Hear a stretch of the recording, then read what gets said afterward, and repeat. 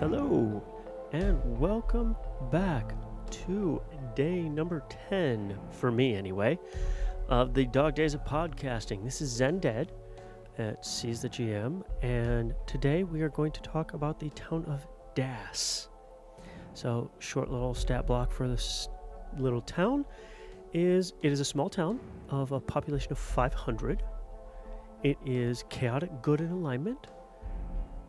It has two rulers.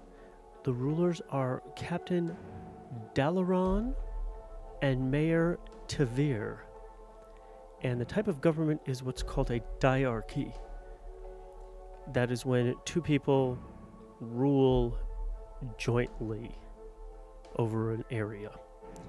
So, some notable NPCs are going to be Cavion, who is a smith, and Lieutenant Devia, who is the quartermaster, and Ball, who is an innkeeper.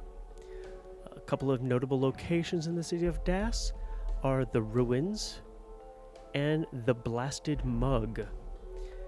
And some adventure hooks. Someone wants to hire the PCs to guard them as they go into the ruins to find a lost family heirloom.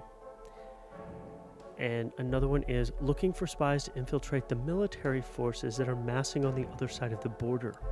Rumor has it also that there is a old tin mine that has strange music coming out of it in the night of full moons. Now, for a little bit of background on the city of Das. Das was a once prospering town with some of the best shipwrights in the kingdom. It fell on hard times, those hard times being the border dispute. Now, whole sections of this town have been torn down and blasted away. With over half of the town's residents gone and more than half of the garrison of military troops having been pulled out, things look grim indeed for the town.